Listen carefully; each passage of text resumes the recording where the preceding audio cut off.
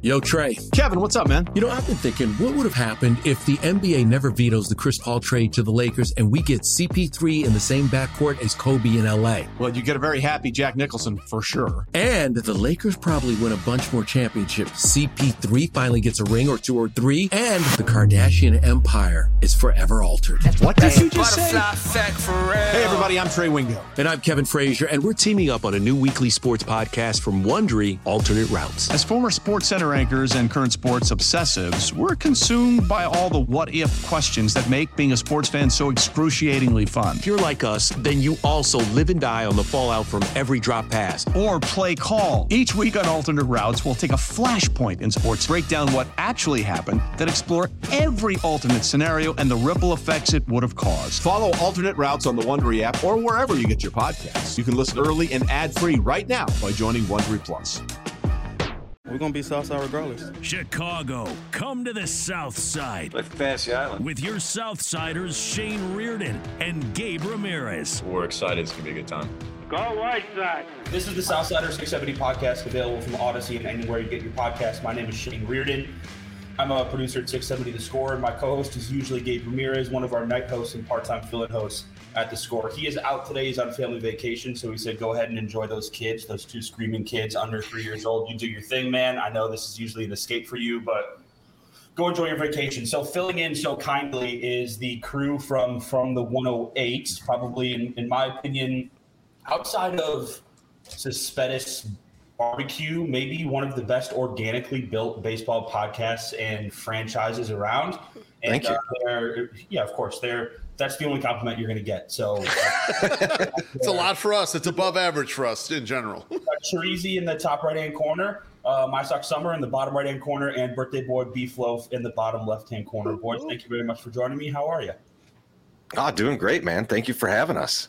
Yeah, of course. Thank you for coming. I know it's early, 10 o'clock on a Friday, and I know, Beef, you probably want to be like 10 mimosas deep, or maybe you are 10 mimosas deep already. Not yet. I still have a work day. I'm negotiating, so a little bit later we'll get to the wine. We'll start hitting that wine later on today. Oh, damn. Are you guys going to any games next weekend? Next week? Are you doing any of the games next week? Because I'm kind of fucking tired of going to games. Oh, come on. I think I'll be at most. I'll be at most of the games next week. I think Tuesday nights we've been doing with Sox Machine, we've been doing a thing called playback where we are talking over the game. So that's been a lot of fun. So we've been missing some of the Tuesday games, and I think Wednesday's a day game. I'll tell you, Shane, I'm not at the point you're at, but I ain't taking off days of work to go to the game either. So exactly. No, I know. I get your point there, but there's enough entertainment in the stands in general, interacting with other Sox fans, that it makes it worthwhile for me to still go. But I agree with you. At some points, the product on the field is not appeasing. It's not pretty, but this last week, if we play Detroit enough times, it's very fun to watch. They're scoring lots of runs. And they're coming around, I hope. We'll see. I don't think this weekend, I was saying last night on our podcast, or show much, because we're going to get whooped. So just get ready to get whooped. Maybe do some things. Maybe Magada can get a couple hits, and we'll see. He's looked really good so far. And the only thing that I'm looking at right now, I'm forgetting about the Astro series. I'm forgetting about the Blue Jay series. I'm looking ahead to the first week of July where the White Sox start with 19 games against divisional opponents. That's the only thing I'm looking forward to. Forget this. We had this 4 weeks ago on the Parkinson Spiegel show. Speaks, because he's the big baseball mind. He knows everything about baseball. He looked ahead and he said, all right, there's this stretch of 53 games. I want to predict today the record that the White Sox are going to have in this imperially important stretch of 53 games where there were 7 games against divisional opponents. We just kind of laughed him off, gave him a record anyway. I think I said they were going to go 30 and 23, trying to be somewhat optimistic, and then they absolutely shit the bed. But the real important stretch is the stretch where they just go back to back to back to back to back against Cleveland, Kansas City, Detroit, Minnesota, or not Detroit. They're not in that stretch, but 19 straight games. So if the White Sox are back, that's when they're back. They're back in that stretch of 19 games, because right now it's encouraging, but you're playing the absolute bottom of the barrel in Detroit. Right, and you get another bottom of the barrel team coming up in Baltimore. So if you can have that kind of way against the Jays and the Astros series, have those two bad teams to kind of balance that. I think staying about a few games back, like 4 or 5 games back, going into the stretch you're talking about, you got to feel good if you can walk into that stretch at that point. But you got to take care of business at that point. Let's hit the major White Sox storylines real quick thus far this season. Where are you guys at on Tony? We were all at the game on Saturday when the Fire Tony chants erupted, and it's unfortunately been, outside of the sweep against Detroit, it's been the focal point of this season, whether or not Tony La Russa is fit mentally, physically to run this team and motivate them to win a World Series. Where are you guys at on Tony? Teresa, you go first. I'm not a big fan at this point. I think a lot of the things that he's doing is either overthinking, or if he's truly looking at analytics, misdiagnosing what he's seeing in analytics. I think a good example is putting a shift on Cody Clemens the other day.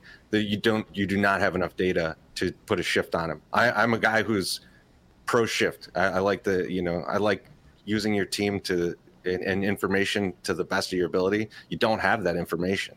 You're using a very small sample size to try and guess where this guy's going to hit the ball. Additionally, that's similar to his thinking behind the Trey Turner walk. Sorry to bring it up. I know you don't want to talk about it anymore, Shane. No, but it's a similar thing, right? Where he's like, well, look at how he does on 1-2 counts. It's like, dude, you're taking the smallest amount of data. If the thing that happened, if you were to say he's doing this on 1 and 2, if you would have struck him out there, those numbers change drastically because the sample size is so small. So I think misuse of simple analytics like that is disappointing if that's truly what they're doing. If not, he's just going gut feel all the time, and it's wild. Like he doesn't have the acumen anymore to do something like that. I'm kind of out on him. It's arrogance, right? I've been around this game much longer than every single one of you. Don't you dare question any of my decisions. And you talked right there about analytics. It's exactly why why Shelley Duncan's there. Shelley Duncan is supposed to be there to assist in the analytics. The younger guys in the game, Ethan Katz, is supposed to be there to assist in the analytics of at-bats and matchups. But Tony, obviously I don't know this to be fact, but it seems like he just dismisses everything. Beef, where you at on Tony? Yeah, I'm similarly to Treasy. I was never a big fan of the hire to begin with, but we always tried to analyze it best we could and take the emotions out of, like, hey, I didn't like this kind of almost nepotism hire coming in. I think the key, though, is what you're mentioning right there, Shane, is can he turn over a new leaf? Can he humble himself and say, you know what, I don't know everything, and allow you've noticed the lineups have changed a little bit. They've started using an opener in a couple spots. So maybe he is realizing, hey, you know what? I don't know everything. And he's humbling himself and saying, it's time for me to relearn some parts of this. If he does, they get a chance. If he goes back to the stubbornness of some of these other descriptions, the moves he made and then him backing those up with almost pure nonsense, they're in big trouble this year. Jacob? Oh, government names. Okay, that's where we're at. Okay, cool. No, that's totally fine. You can do that. You can find internet to crap out. So what I think is, before Rick Renteria was not the guy, right? And everyone's like, this guy's horrible. This guy's horrible. So then we get something that's even more horrible, and then we appreciate what we used to have. I don't think that the manager can do a lot of things to the players on the field, but can definitely hurt them. It seems to be that Tony La Russa is starting to hurt the players. Now, an encouraging sign to me is Lance Lynn being back and not being afraid to yell at the coaches, as we saw him and Joe McEwing get into it. So it's like we have a guy. I don't think Jose Abreu is that type of a person where he would go at one of the coaches. Lance Lynn definitely is that guy. So he can say something to him and maybe they'll get out of their heads, because he's a good shakeup. He's a funny guy. And I'm encouraged by him coming back just for the clubhouse. Get it more fun, get people excited in this, forget about all of the underperforming shit that's gone on, since day one. So I thought for sure MSS was going to start singing "Don't Know What You Got Till It's Gone" when he started talking about Rick Renteria. Listen, I was hoping for it. I was looking for some Cinderella, man. The Julian Lennon stuff did not go so well on the playback the other night, so I am definitely not going to sing unrehearsed. I don't think he would mind that I'm sharing this, but last couple weeks ago, on Wednesday, June 1st, I texted Rick Renteria. I was trying to get him on the show. I'd like just take a shot in the dark and maybe he'll do it, right? He didn't text me back until a week later, and he said, I don't use my phone much these days. I stay away from it as much as humanly possible. I just saw your text. Thanks for reaching out. I texted him about when he came into our studio to make ceviche in our culinary studio. Mm-hmm. He said, I really missed that day. That was so fun. I love my ceviche, but I'm not doing anything at the moment, but I sure do appreciate it. Have a wonderful rest of your week. The sweetest man in the world. I would do anything to have him in the way that he related to those players back in that dugout. Absolutely everything. Anything. Absolutely.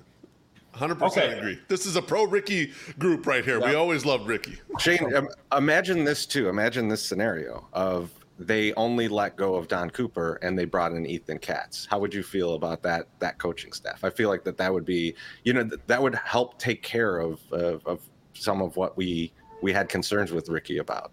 I mean, how do you guys feel about? I mean, that would be fine, but how do you feel about like Daryl Boston and Joe McEwing, the guys who allegedly are in charge of defensive positioning, base running coaching? How do you feel about those guys? Because majority of your standard fan isn't paying attention to base coaches, right? But those guys are there. Daryl Boston's in charge of the outfielders. Joe McEwing, like we saw the blow up, Lance Lynn's in charge of shifting and defensive positioning. They don't do any of that well. And I don't know if they were doing it well under Ricky either. It sure seems like they've fallen off, but they don't do any of it well. I don't quite get why McEwing is in charge of the infield positioning. When you have fun, Treasy. He's the fun guy. Yeah, right, but walks around and does cool handshakes. But like when they got Miguel Cairo as the bench coach, and like there was this whole thing about like, look at all the great work he's done with these infielders at these other teams, and this is just a steal for us. And then you go, McEwing, you're in charge of the infield. What? What are you doing? Right. I will say, I am probably one of the few people that will kind of defend Joe McEwing in terms of his aggressiveness at third base. And the reason I do, and look, I'm not excusing the Grandal send the other day. Like that's ridiculous. But in general, McEwing will run on any outfielder that is not an above average arm because outfield arms have dwindled. They're much worse. You see a lot less assists from the outfield, especially at home plate. So it's to me, it's a fair risk to take, especially with a team that's been underperforming run wise. Now, recently they've put up the runs, but the whole beginning of the year, it's been a struggle to score. So him being aggressive on guys that can't really throw the ball that well. Yeah. If they get lucky a few times and get us out, it's, that's the risk you're taking. But a lot of times when he was doing this, man, there's no one up after that. You're getting into the bottom of the order. You're like, yeah, do you want Josh Harrison to bat and get this guy out in with 2 outs? No, you're going to send a guy. So in general, I'm not too concerned with that. I'm just more concerned with like they've done a terrible job of shifting over the past 2 years. I don't know how much of that has to do with the pitchers not pitching into the shift, but it can't be that much. They're just awful at it. If you like what you're hearing, remember to subscribe to Southsider 670 podcast feed. And before we get into one of the most bizarre things that I've seen in a little while, remember to subscribe to Southsider 670 wherever you get your podcasts. What the fuck is going on with Liam Hendricks? Do you believe in – because I'm a huge Liam fan, on the field, off the field, professionally, personally, whatever. I think he's so great. I love his transparency. I also think he's a little bit of a bullshitter. And you can't get as far as he has without being a little bit of a bullshitter. Sure. I believe that he's had a tear in his UCL since 2008. I believe it when he says that, when he was talking to Daryl Van Schouwen yesterday, or a few days ago. I believe when he says that. I don't believe that this is the first time that he's seen it, or I do believe that this is the first time he's seen the most inflation, not inflation. Inflammation in his elbow. But I don't believe that he's going to be ready July 1st. He speaks with so much confidence, but it's bullshit. I mean, that's what closers do. Closers have to have that confidence. They have to be able to fail mightily in front of you, blow a lead, blow the entire game, and then the next day go back, wash that away, and not even think about it. It's like a great shooter. if they miss a bunch of shots in a row, they got to be ready to take that next shot. And so that's what Liam's got. He's got that bravado. And I agree with you, Shane. Like, I'm really worried about this. I've been actually worried about Liam a little bit because of his overuse. I mean, he has been ridden hard, put away wet for the last 4 years. And like, he's a tough guy. He's been a bulldog, but at some point that all comes crashing down. I hope it's not now. I hope he does get through this. I hope he is back in 3 weeks. I think it's no surprise why the White Sox were so active trying to sign another bullpen arm in the offseason, too. I think they've known this. They've seen it. They kind of have hit it and still tried to push him out as this guy. That's why they signed Craig Kimbrell. I also can't speak English sometimes. And that, like, getting Joe Kelly. I mean, they were definitely afraid that this would happen, and they prepared for it. Unfortunately, they got an injury-prone guy to replace an injury-prone guy. They signed two guys that can be closers, right? That's a Graveman and Kelly. Exactly. We made such a big deal about how much money they allocated towards closers and towards the bullpen in general, and how much they didn't allocate towards second base. And there's no excuse. Like, one thing is not exclusive to the other. They could have spent money at second base and also spent the same amount of money that they did in the bullpen, because they're the third market. They should have a top 5 payroll every single year. There should be absolutely no excuses. But you're right. My Sox summer, it makes a ton of sense now that they spent as much money as they did for insurance policies. I loved Ronaldo Lopez there the other day. I thought he looked awesome shutting the game down the other day. Me too. What I am worried about, I wanted Ronaldo to be the 3-inning stretch out guy if they needed to, and they did stretch him out. He hasn't pitched a single game over 2 innings yet this year. And I know that Davis Martin looks good there, and like maybe he can be that kind of guy for you, but I thought that was going to be Ronaldo Lopez. I mean, it's tough to put Davis Martin into that position because you didn't invest in starting pitching in the offseason. So you're thin at starting pitching. So if there's an injury, if there's someone even like what Kopech's dealing with right now, right? Davis Martin needs to be on the roster to fill that 5th spot if necessary. So you can't put him into a long reliever role. Like you have to count on Jimmy Lambert or Vince Velasquez to be that guy, because you didn't invest, and you invested in guys who could be closers because you didn't develop anyone to be a closer in the minors. You couldn't do it. You have a 40-man roster full of guys that are just trash relievers. I mean, like, if you look at the guys that are on the 40-man, like if we were to say, hey, we need to bring up a reliever tomorrow, you bringing up Yohan Ibar? No, you're not. And so, not developing these guys makes you pay at the closer position, because you've got a guy like Liam Hendriks who's been overworked for the past half a decade. So, and then it's all kind of a waterfall effect, right? Like, I mean, like now you've spent that money to back that up, but now you don't have money for second base. And that's the problem that we're in. You know what might be available in Pittsburgh? You want a guy who can 34 innings? Oh, no. You talking Q here? You know who's real cheap and is only making about $400,000 after the trade deadline for this year on a 1-year deal? Jose Quintana. Jose Quintana is available in Pittsburgh, boys. His strikeout rate is phenomenal right now. Jose Quintana found it again, and he needs to find it back on the south side. The reunion would be great, and the balance would be great because they don't have a left-handed starter right now, right? And you only had one left-handed starter in the group. You had to send Dallas away. I heard he's not doing great on his reassignment in Arizona. You could use the balance, and it would be great. I mean, I loved Q when he was here. Hard luck starter. I know not everyone shares that assessment, but I love the guy when he was here. I'd love to see him come back. That would be absolutely terrific. I mean, it'd be fun to have Q, Cease, and Eloy all on the same team. Yeah. Absolutely. And Q being the lowest paid out of all of them, which is very odd. Just odd in general. Yeah, exactly. Lucas Giolito tonight against Framber Valdez of the Houston Astros. If you want to make a statement, if you want to, I don't really like, we talk about turning points on this podcast pretty often. We try to find turning points because I think turning points are fun. Like before Joe Kelly got injured, that mound visit that he had in the 8th with Ethan Katz, where he had bases loaded with no outs. Katz comes out there and boom, shuts them all down. That was a turning point for me. A series victory against the Astros, no shit, is a turning point. And if you want people to see that, hey, it wasn't a fluke against the Detroit Tigers and maybe the worst team in baseball, this is your turning point series. And I think Michael Kopech throws on Sunday. I think he's ready to throw on Sunday. I mean, that's a tall order. It is a tall order, but I'd rather him be a little bit uncomfortable and pitch. Kopech, fine. I'm talking about tonight. Hey, let's go out and try not to embarrass ourselves.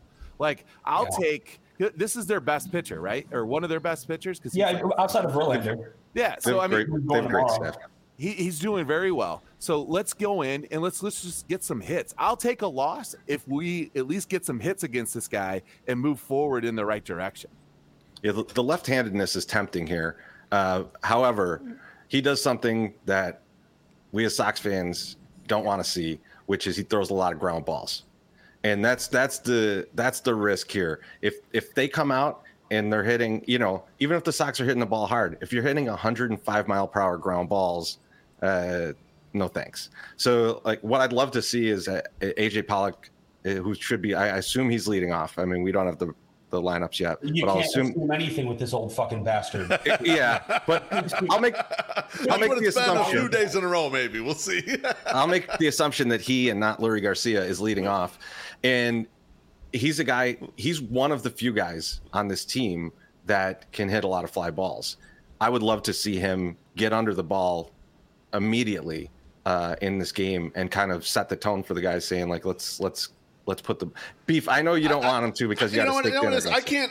You two knuckleheads are worried about Framber Valdez. Forget that. I'm worried about Lucas Giolito getting back on track. All right. I love Lucas Giolito, but he's been mediocre throughout the year, and he's struggled. I mean, he blew that big lead the other day, and I love his father. Rick is a great guy. We need Lucas Giolito ace back. That's what we need. We need Lucas Giolito ace. When he comes back, then all my worries are gone because this offense is really starting to pop, and now I need these pitchers to get their act together. And Cease struggled a little bit even in Detroit the other night. I need Lucas. I need him so bad. Well, it seems lost something on fastball. The last two starts that he's had, he's thrown the fastball less than a 35% clip. The fastball doesn't have the bite that it did. So if you want Cease to come back, I think he regained the control of the knuckle curve, the control of the changeup against Detroit. But the fastball is just not there. And that's, I mean, you can call the curve an out pitch. Of course, it's an out pitch. But I think the high fastball that tails a little bit is just as much of an out pitch as a knuckle curve in the dirt. He just doesn't have it right now. He had no control over that pitch. And it's weird because the White Sox are generally a team that can't control their secondary pitch. But for him, it's been the first. And you saw him go to the knuckle curve a lot in that game. I think the overall, though, like the amount of pitches that we threw against the Tigers in those first two games between Lynn and Cease is concerning as you're going into a series against a team like the Astros, who have an actual good walk rate, as opposed to the Tigers, who are just as bad as us, which is worse than the league. You know what I haven't seen from Lucas? And maybe this is just like meatball fan or whatever, but the death glare. When he's locked in and, he just the kid, he's got his little hat on and he brings his glove up here and you only see his eyes. I haven't seen a Lucas Giolito death glare at all this season. You're not wrong. I think what's going to – again, I keep bringing him up, but Lance Lynn being back is the best thing that's going to happen to this team, the clubhouse, and the pitching staff, because I think the joking around starts again, the ball busting starts again, and he can get out of his head a little bit. And also, it gives Lucas an opportunity to not have to depend only on himself and Dylan. Like, those are the only two guys that are you're supposed to be wins, right? So now you have a third guy in the mix that's supposed to get a win. So now you got three guys that can get wins versus two guys, and like maybe that's the like a little bit of comic relief that will help them move past this little point. What's your series prediction here? Is this a series victory against the Astros? Are they going to get embarrassed on Apple TV Plus, technically national TV, where you can see it nationally, but I don't think anybody does, if that makes sense? Yeah, I don't know who's tuning in. I don't know for if this anybody even knows how to subscribe. I have a hard time logging into my Apple TV. I think I know how to do it. I did it I watched it when they were in Boston, and people were clobbering Chris Young as the color guy on the call. Yeah, he was not great. He was not great. But I did watch that one, so I think I'll be able to manage to watch this one.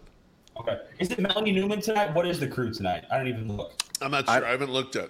I don't know. I just found out it was on Apple TV 30 seconds ago. Oh man, Wonderful. But I have Apple TV, so it's. I think I'll be able to work it out. A series prediction, though. I think we take one of three. That's and 1 of 3. Yeah, I would love it. I would love to see the win happen tonight, and then I can go like, oh, hopefully I was wrong, and see another one this weekend and get the series win. But this is a tough team, man. This is a very tough team. We've had struggles with this team, and the Detroit Tigers series feels a little bit like fool's gold to me. So I'm not sold on us getting a series victory here. I'd love to see it, but I'm not sold on it. Apple TV tonight is Sunday Night Baseball on Sunday, and it's usually when I watch shit to bed. yeah. I will say Kopech does get up for the big games, and so Astros on Sunday Night Baseball, I could see Kopech really throwing a gem, especially when we're all thinking like, this guy's knees messed up, you know? Yeah. My Sox Summer, what do you got? I will also predict a 1-3, but I agree with you, Shane, that if they want to make a statement, this is the time to make a statement. You're coming off 3 big wins, hitting the ball, and you can go in there, and if they get a little bit lucky and they play their asses off tonight and get that dub, maybe they can get 2 out of 3. So I'm not going to expect more than 1. And if they get 1, I'll be happy. But I think that they could go in there, and if the momentum's right, you know, these guys embarrassed you last year in the playoffs. Like, you should be motivated to want to rip their heads off and beat them with a baseball bat and throw them in a trash can. And that hopefully they do that. But I don't have a lot of faith, but, you know, they could, if you can suck it up and just go, it would be nice to see them do it. Beef? I'm absolutely terrified. I think they're going to get swept. And I think the main reason they end up getting swept here is they have nobody to neutralize the big hitters on the Astros. There's no lefty coming out of the bullpen to stop Yordan Alvarez, to stop Kyle Tucker. There's no one to put in that big spot. Like, you just don't have a guy there. They're in big trouble against those guys. So anytime they get in a high leverage spot with that offense against those mashers, they're in real big trouble. Like, the Sox are going to have to put up like 8 runs to win a game in this series, in my opinion. It makes absolutely no logical or analytical sense. I'll say that first. But the White Sox will sweep the Astros this weekend. Yes, I love it. Yes. Absolute mayhem in Houston. It's going to be a season-defining series for Andrew Vaughn. He's going to homer 2 times this series. Reese McGuire is going to refrain from masturbating anywhere. It's just an overall... Now that, I'm not sure about that one right there, but I believe the rest of it. I don't think he'll play well if he does that. Too much pent up. Do we ever think about that? Maybe that's what Reese McGuire needs. Maybe he's masturbating too much. Oh, yeah. He's exhausted and dehydrated. I don't know. What a shit show. Tucker Barnhart's out there available. Like, all of these good catchers. Carlos Perez is mashing in Charlotte. And you got this guy wanking in the dugout, just shitting all over. Dude. Hey, he has a really strong arm, though, Shane. He can throw guys out from his knees. God. Listen, that might be the workout plan. You don't know. MSS? I don't know. You know what I'll say about that? It's the Eddie Murphy, like when you're starving and someone throws you a cracker. Seeing someone on the Sox throw someone out at second is the equivalent of the starving and getting a cracker. And like, oh, it's a Ritz cracker. And now we're a few, a couple months into it, and we're like, it's just a regular old cracker. Regular old cracker. So Treasy says 1-2. My Sox Summer says 1-2. Beef thinks they get swept, and I say the White Sox sweep the Astros. I got one more for you guys before I want to just do bare bones, stupid season predictions. I don't want to do too much on this because I don't like to comment a lot on guys' personal lives when we don't really know all of the details. But the Tim Anderson stuff is kind of concerning. There's too much out there. Not solidified, confirmed, but there's too much out there where too many people are saying too many things about, and for those who don't know, allegedly, Tim Anderson has a side piece who's pregnant, and allegedly there's another side piece on top of her that came forward a couple days ago. Is this a distraction, or do you think in 2022 these adult men, these Major League Baseball players have seen enough of this where they can just kind of compartmentalize and not be worried about Tim Anderson's personal life off the field? So who wants to take this one? I'll go first. I mean, like, So I think it obviously is a distraction because it's made it past like this is a problem that the guy's taking care of, on the side here. It's very much in the public eye. So it becomes a distraction because people are going to get asked about it. And they obviously don't want to answer questions about this or really think about this. I think from my standpoint, it's tough for me to make a lot of judgments on it because I don't know what these people's relationships are at home, what their agreements are, anything like that. Like, I mean, I used to work in the music industry and there were guys and girls that would be out on tour. And when they're on tour, it was totally different set of rules in their relationship. Right. I don't know what people's relationships are like, but if we compartmentalize it to baseball, this is way out there. This is like people are well aware of this. I mean, we're talking about it right now. If we know about it, the team definitely is aware of it. They're having to deal with questions from, whoever. They're wild. It may be more so at home than it is like a reporter asking them about it. And so I think it's obviously a distraction. And I think, we actually recorded a piece last night that we didn't put out yet, but we talked about, and I'll ask you the question, Shane, maybe you can comment on this. I said in Goodfellas, right? There's a situation like this and Paulie and Jimmy come and sit down Henry Hill and say, this is no good. You gotta fix the situation. Who are the two guys on the Sox to do that? Who are the leaders on the Sox that would do that with Tim? Well, first of all, and don't do anything to me next time I see you. I've never seen Goodfellas. Oh boy. Yes. Shane. We got to get you to see it though. That's the thing. We'll watch it. Sit you down. We got to watch it together. Let's do it, baby. I've never seen Goodfellas. We'll make some sausage and peppers. We'll watch it together. I love it. The friendship between TA and Liam Hendricks has been very well documented.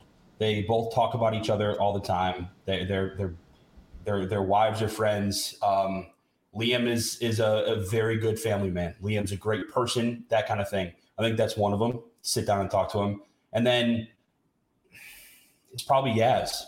It's probably Grandal, who's also a great family man, who's got a few beautiful kids and a great wife, that kind of thing. Like, but then again, if it's not affecting his play on the field, then I don't think these guys should even intervene. I know that I don't want to.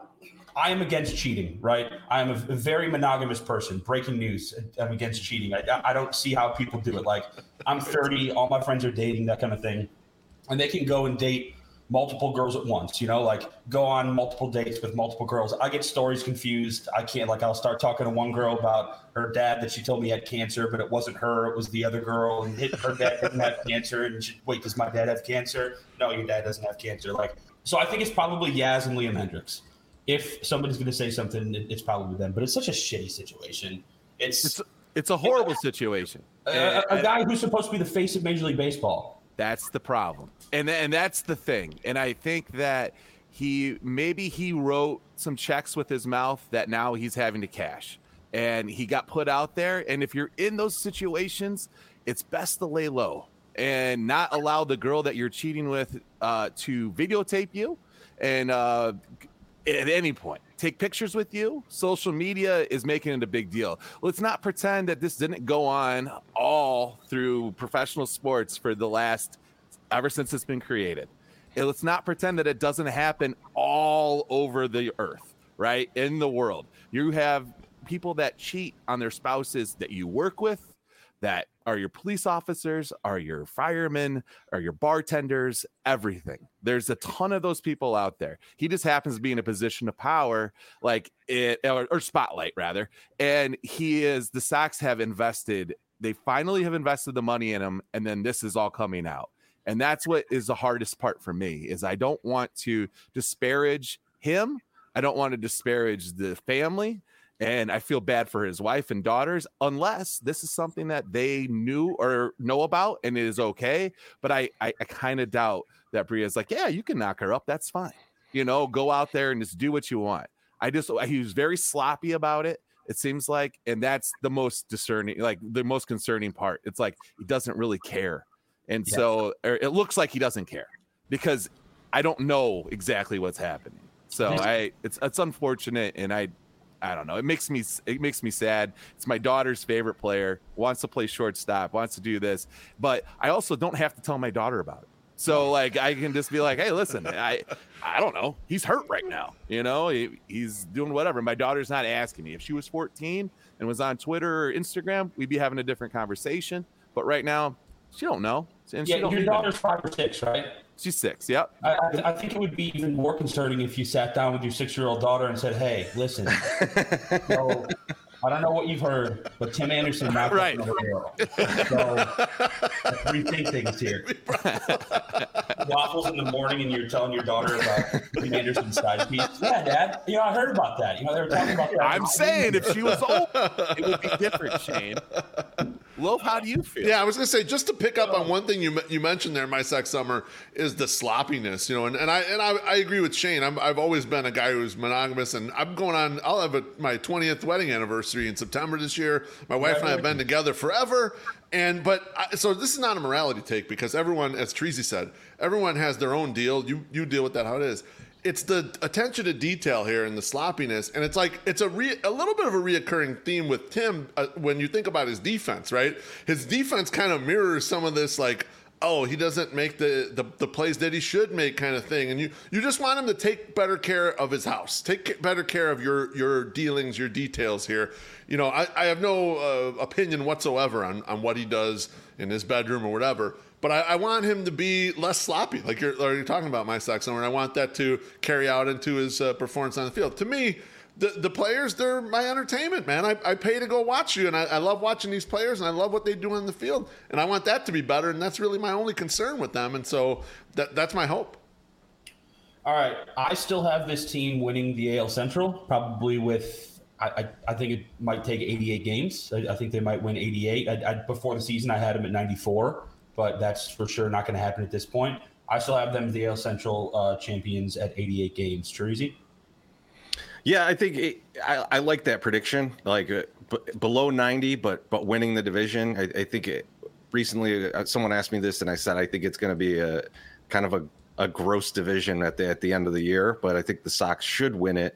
You look at the Twins right now, and they're kind of way overperforming, and they haven't had a significant time without Byron Buxton, which is par for the course. I mean, we have guys like that too, and we're experiencing that. And Luis Arias is like hitting out of his mind. Like, does that continue? If it does continue, I mean, we're in trouble. But like, there should be some kind of regression to the mean there. And like, when those things start to compound, I think that they can definitely slip. I'd like to see that happen like mid-July when we're out in Minnesota to go see the Sox play the Twins, and then really kind of switch things there, and then never look back. That would be my hope. But yeah, I agree. Just under 90 wins takes the division, and I think the Sox are still in position to do that. Do you guys plan on getting super fucked up in Minnesota? Because Tanny and I took off Friday, and we're driving up there Friday morning, so we're gonna get absolutely wasted. Yeah, absolutely. I mean, we'll be there Friday as well. Like Saturday we got the big event going.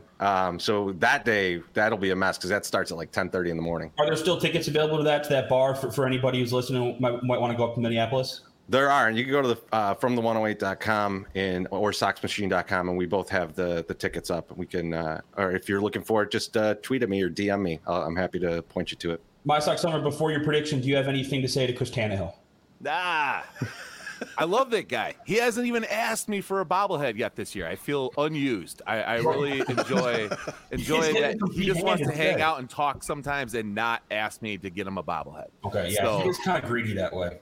Yeah, I was asking for other things from him. So he's like, hey, I'm almost shocked too that you guys didn't have the OG 108 members on this instead of us. So I thought Wally and Mr. Han would be on this first before us, but I'm glad that we get to bust the cherry. So because especially before Wally, because Wally will definitely wreck the fit. I think that you have a good chance to win this division. Especially your numbers seem good. I'm going to say 87 just to be a little bit, controversial. But these teams are not that good. And it doesn't matter if we were hot to start the year and winning all then. If we're hot to end the year, that's going to be fine. Like maybe we're getting all the yayas out now. Maybe we're getting all the bad stuff out of the way. Maybe we're not. I don't know, but let's just pretend that all the bad stuff is happening now, and we won't be 100% gassed going into the final stretch to win the division and start kicking some ass in the playoffs. Beef. You know what? You guys have sold me. I had a question for the fellas last night on the 108 podcast. I have a futures bet out there with the Twins at PointsBet, and $250 I bet at 9-1. And I could cash it out right now for $1,000. And I asked the fellas, should I cash that out? And they said yes. And then, Shane, you're telling me resoundingly, yes, you believe that. So I am going to cash that bet out today. And then I'm not sure if I'm going to do what Sammy Panayotovich told me to do. He told me to take the 1,000 and jam it on the White Sox. Yep. I may still do that. I'm thinking about it. We'll see. But I'm back in. I think it's going to be lower wins, though. I'm going to say 85 wins this division. They're going to sneak it out. 85 wins, very, very tight race all the way down. And it's going to be fun for us because we're going to get to enjoy the comeback, the wave that comes back, overtakes the Guardians, overtakes the Twins. Okay. 85. Beef, let's take that money to the casino, baby. Bet jamming. It's a new one from Jackie Treehorn. So let's get that out. From the 108 is live on Thursdays, correct? Your podcast live on Thursdays. Subscribe on YouTube because I think that's where the best monetization comes from. Watch live on Thursdays, and then you do on Tuesdays you do like a watch party thing, right? Do a watch party on Tuesdays, and then Sunday home series we do the Sunday Soak, a live all question show from Beef Loaf's Hot Tub, and you can ask. We post on Twitter to get the questions, and you can ask whatever you want. It's basically an Ask Me Anything. Baseball questions are allowed, but not encouraged. I noticed that you guys invited once again my buddy Summer of George to do the Sunday Soak this past Sunday when he was staying with me for the second year in a row of him staying with me, and I haven't seen my invite, and I noticed again that he didn't make it again to the Sunday Soak. Because I watched him, I'm looking down the hallway, I watched him walk out of that room at like 12:45 after coming in at 7 o'clock in the morning, sneaking through. I guess I didn't have a key for him, so I left the front window off my porch open. So he's coming through the window at 7 o'clock in the morning. At 12:45, I said, hey, man, don't you have the Sunday Soak to get to? Those guys are so excited to see you. No, I can't do baseball today. I can't go sit in the hot tub today.